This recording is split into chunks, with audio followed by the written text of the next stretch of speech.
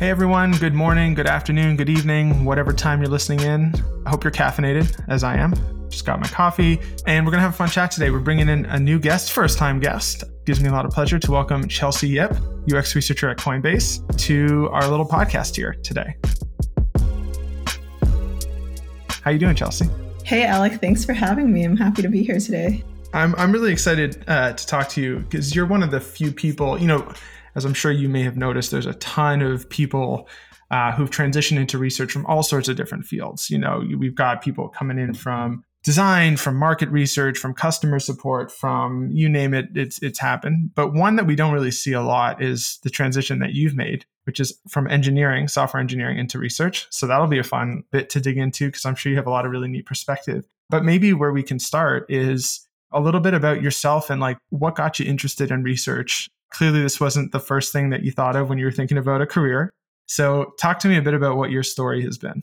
Yeah. So to tell the full story, I'm really going to have to back it up to back when I was still in college. So I was a computer science major and I went to a school where they really tried to funnel you into software engineering jobs because, it looks good for the graduation rate and the stats and stuff like that.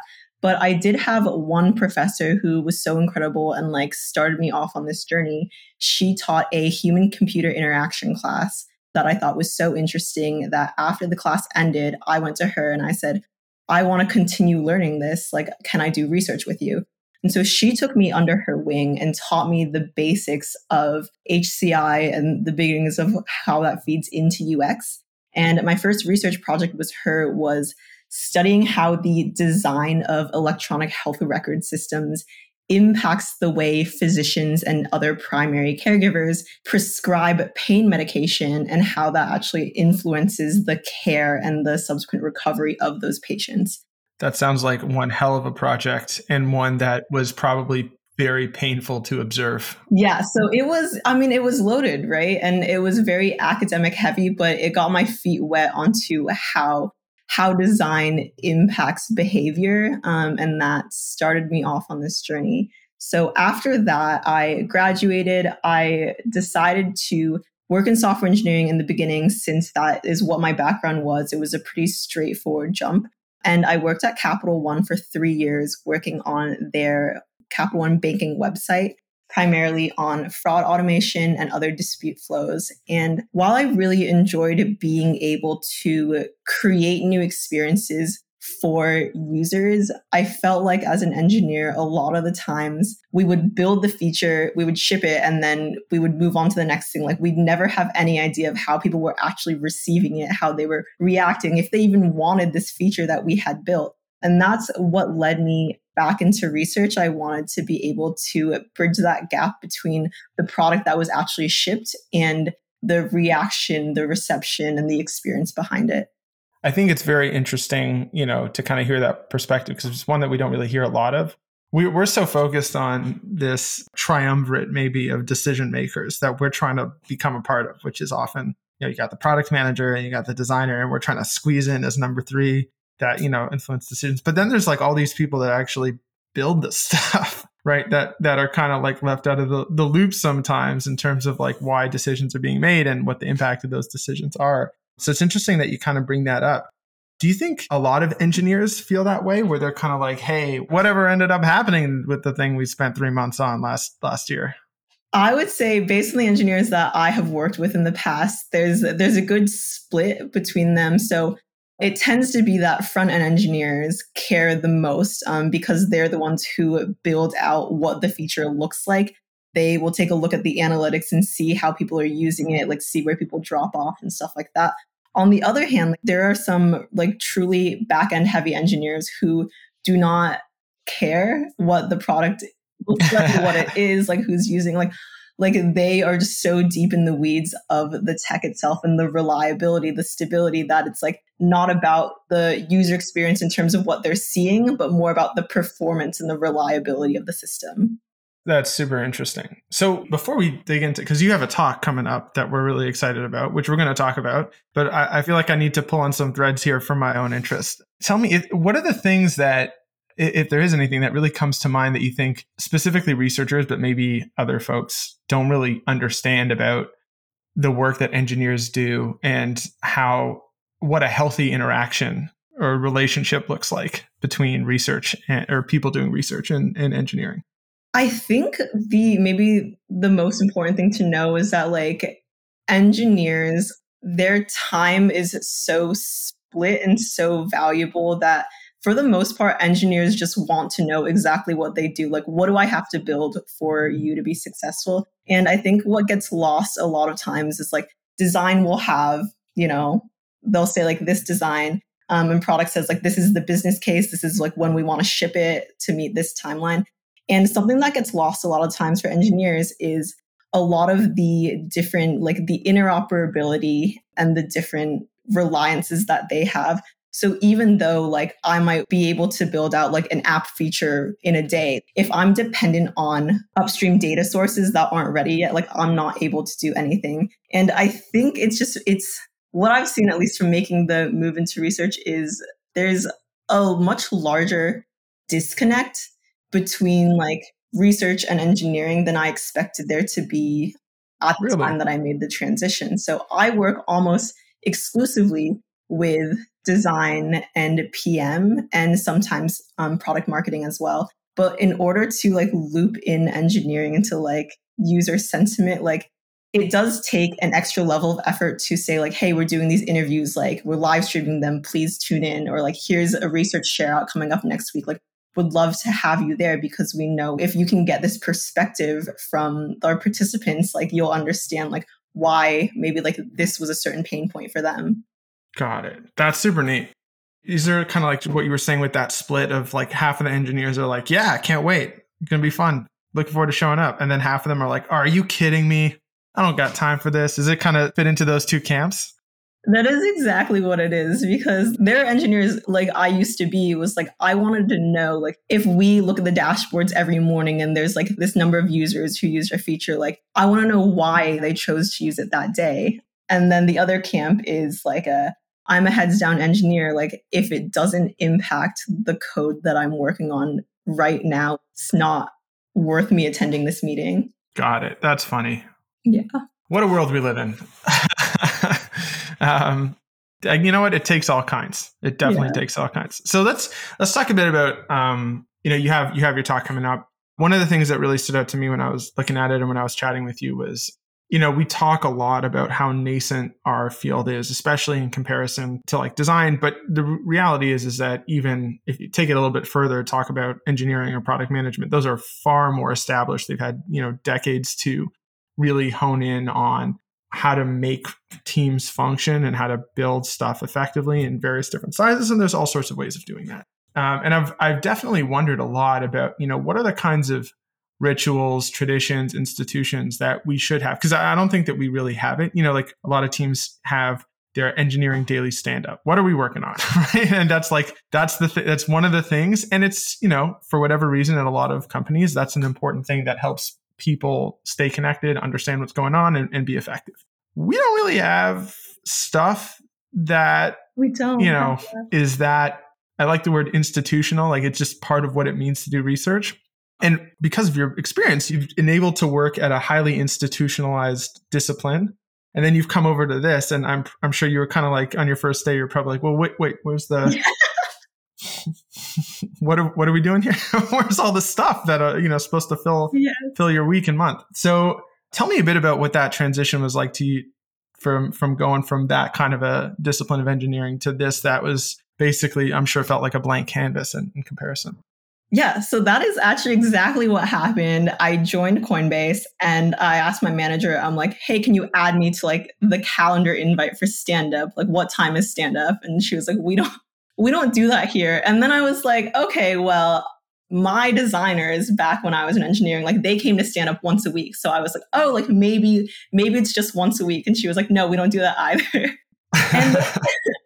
And then as I grew into the role, I realized like there's so many kind of rituals that have been built into engineering teams for the sole purpose of optimizing them. And a lot of times as researchers, we're staffed horizontally. So we're working across a number of different teams. We might be the only researcher who's working with these different teams. And so there's no one there to establish like these set set rituals.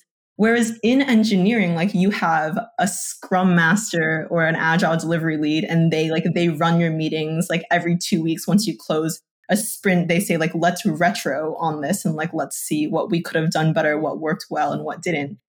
You have one established product manager who drives the product forward and like makes sure that you like don't have any external dependencies. You also have a technical lead who can help architect your decisions if you're building out a new system. And then you have like a technical program manager, an engineering manager. Like I could go on. The number of like the amount of support that engineers have and engineering teams have by nature of being on a functional team is just above and beyond what researchers have a lot of times. And something else that I've noticed is that like Coinbase is around 8 years old. And so we've had engineers be here for that amount of time. And the engineering organization has been there since the beginning. But the first researcher at Coinbase actually didn't join until around 4 years ago. And so that's when you look back at the company history, that's only about half of the company's history. Yeah, that's fascinating. Let's maybe pick one thing that we can share out without giving away too much. That was one of the things that you said. So the premise of the talk is we're going to look at what are the things that make engineering teams successful in terms of their rituals and traditions, and what are the potential equivalent things that we could or should be doing based on what we know about the practice and the challenges that we face that we can modify and carry over. And so you picked 4 that I think overall quite compelling. Is there one that you can briefly summarize that you think is super important or super exciting that you can share with us? Yeah, I think I touched on this in the last question. So I'll choose retroactives, or retros for short. On engineering teams, they are run by a scrum master, and they look back on 1 week or 2 weeks, which is a usual body of work for an engineering team. And they say like, what was our goal? What was the output we achieved? What was the output we didn't achieve? And how can we improve to get there in the future? And engineering teams do this so that they're better able to predict their velocity. So they know like we can accomplish this amount of work reasonably and predictably. In research, that might not look as established because we might not have the scrum master who's able to facilitate that workshop or session. But what it looks like for me and for some other researchers at Coinbase is doing a retro after the end of a large project. And that means like sitting down with the project team, whether that was the PM, research ops, if you have the designer, and say like, what worked well? Was it the recruitment? Maybe we over recruited, predicting that we might have some drop off in participant recruitment. Maybe it was the scheduling. We knew to build in some off time in between the sessions so we'd be able to prepare. And then maybe what are the things that didn't go well? Like there were situations where maybe we were deep diving into questions that made participants uncomfortable, or like other types of scheduling things. And that's one way to look back on a body of work, look at what worked and look at the opportunities to improve. So if you or someone else on your team conducts that same study or a similar study in the future, like they're able to learn from your learnings and they don't have to repeat that from the time that they do it. I think it's so simple, but it's also brilliant at the same time, because I think one of the things that for researchers that haven't participated in a lot of stand-ups might take for granted is, you think you get feedback from people when you do projects, but it's not the same as like actually digging into a project and getting some really well structured and thoughtful stuff rather than kind of off the cuff, or even just having one person rather than having the whole group of people that were involved, right? It's a different kind of conversation. And, to your point, a lot of the stuff, I'm sure that comes up in the engineering stuff. And in my experience, it's often the little details that really matter that come through in that stuff. Like, hey, we actually needed to make a decision by Tuesday, right? And we told you by Tuesday, but you got results on Wednesday. We had already moved on, right? Or something that again, it's a small detail. The project might have gone great, whatever, but that thing, it's got to come through. And so maybe we need to double check in every 2 days on when that decision is being made in case it changes or something like that. And every situation is different, right? Every team is different. Every individual is different. So, I mean, I think that's a one of 4 really great suggestions to help you be more effective in your practice with some new rituals and traditions. So I'm excited. I'm excited for this talk for sure. Yeah, I'm looking forward to sharing the rest of it, but don't want to give too much away too soon. I love it. I love it. It's I'm going to have my notebook out. And for all the people that I used to work with, I'll send them a link so that they can, hopefully have a little bit of cathartic something for all the mistakes that we made, because now we can talk about how you can do a better job. A little late for the time that I worked with them, but that's okay. That's all right. That's all right. Yeah, it's okay. So let's end off on this. I mean, as you kind of look forward, so we're gonna have this conversation, right? You're gonna talk about 4 big things that we can institute in our practices as rituals that are going to make us better. Are there things that you are thinking about, beyond those 4 rituals that, maybe we probably don't have answers for yet, but you think maybe there are higher level or bigger picture things that we need to start thinking about from a ritual or institution point of view? So I think the ones that you're going to share are going to be quite tactical regarding like the day-to-day practice. Is there anything that comes to mind that might be something that involves like a bigger portion of the company or longer meetings or more work or something like that that's just higher level that you think we're missing as well? I think maybe it's not something that could be implemented across all research teams, but something that it didn't make the cut for the talk, but something that I really enjoyed back when I was an engineer was the concept of pair programming. And this means like if you're in person, you can just like sit next to each other on one laptop and tackle one issue at the same time.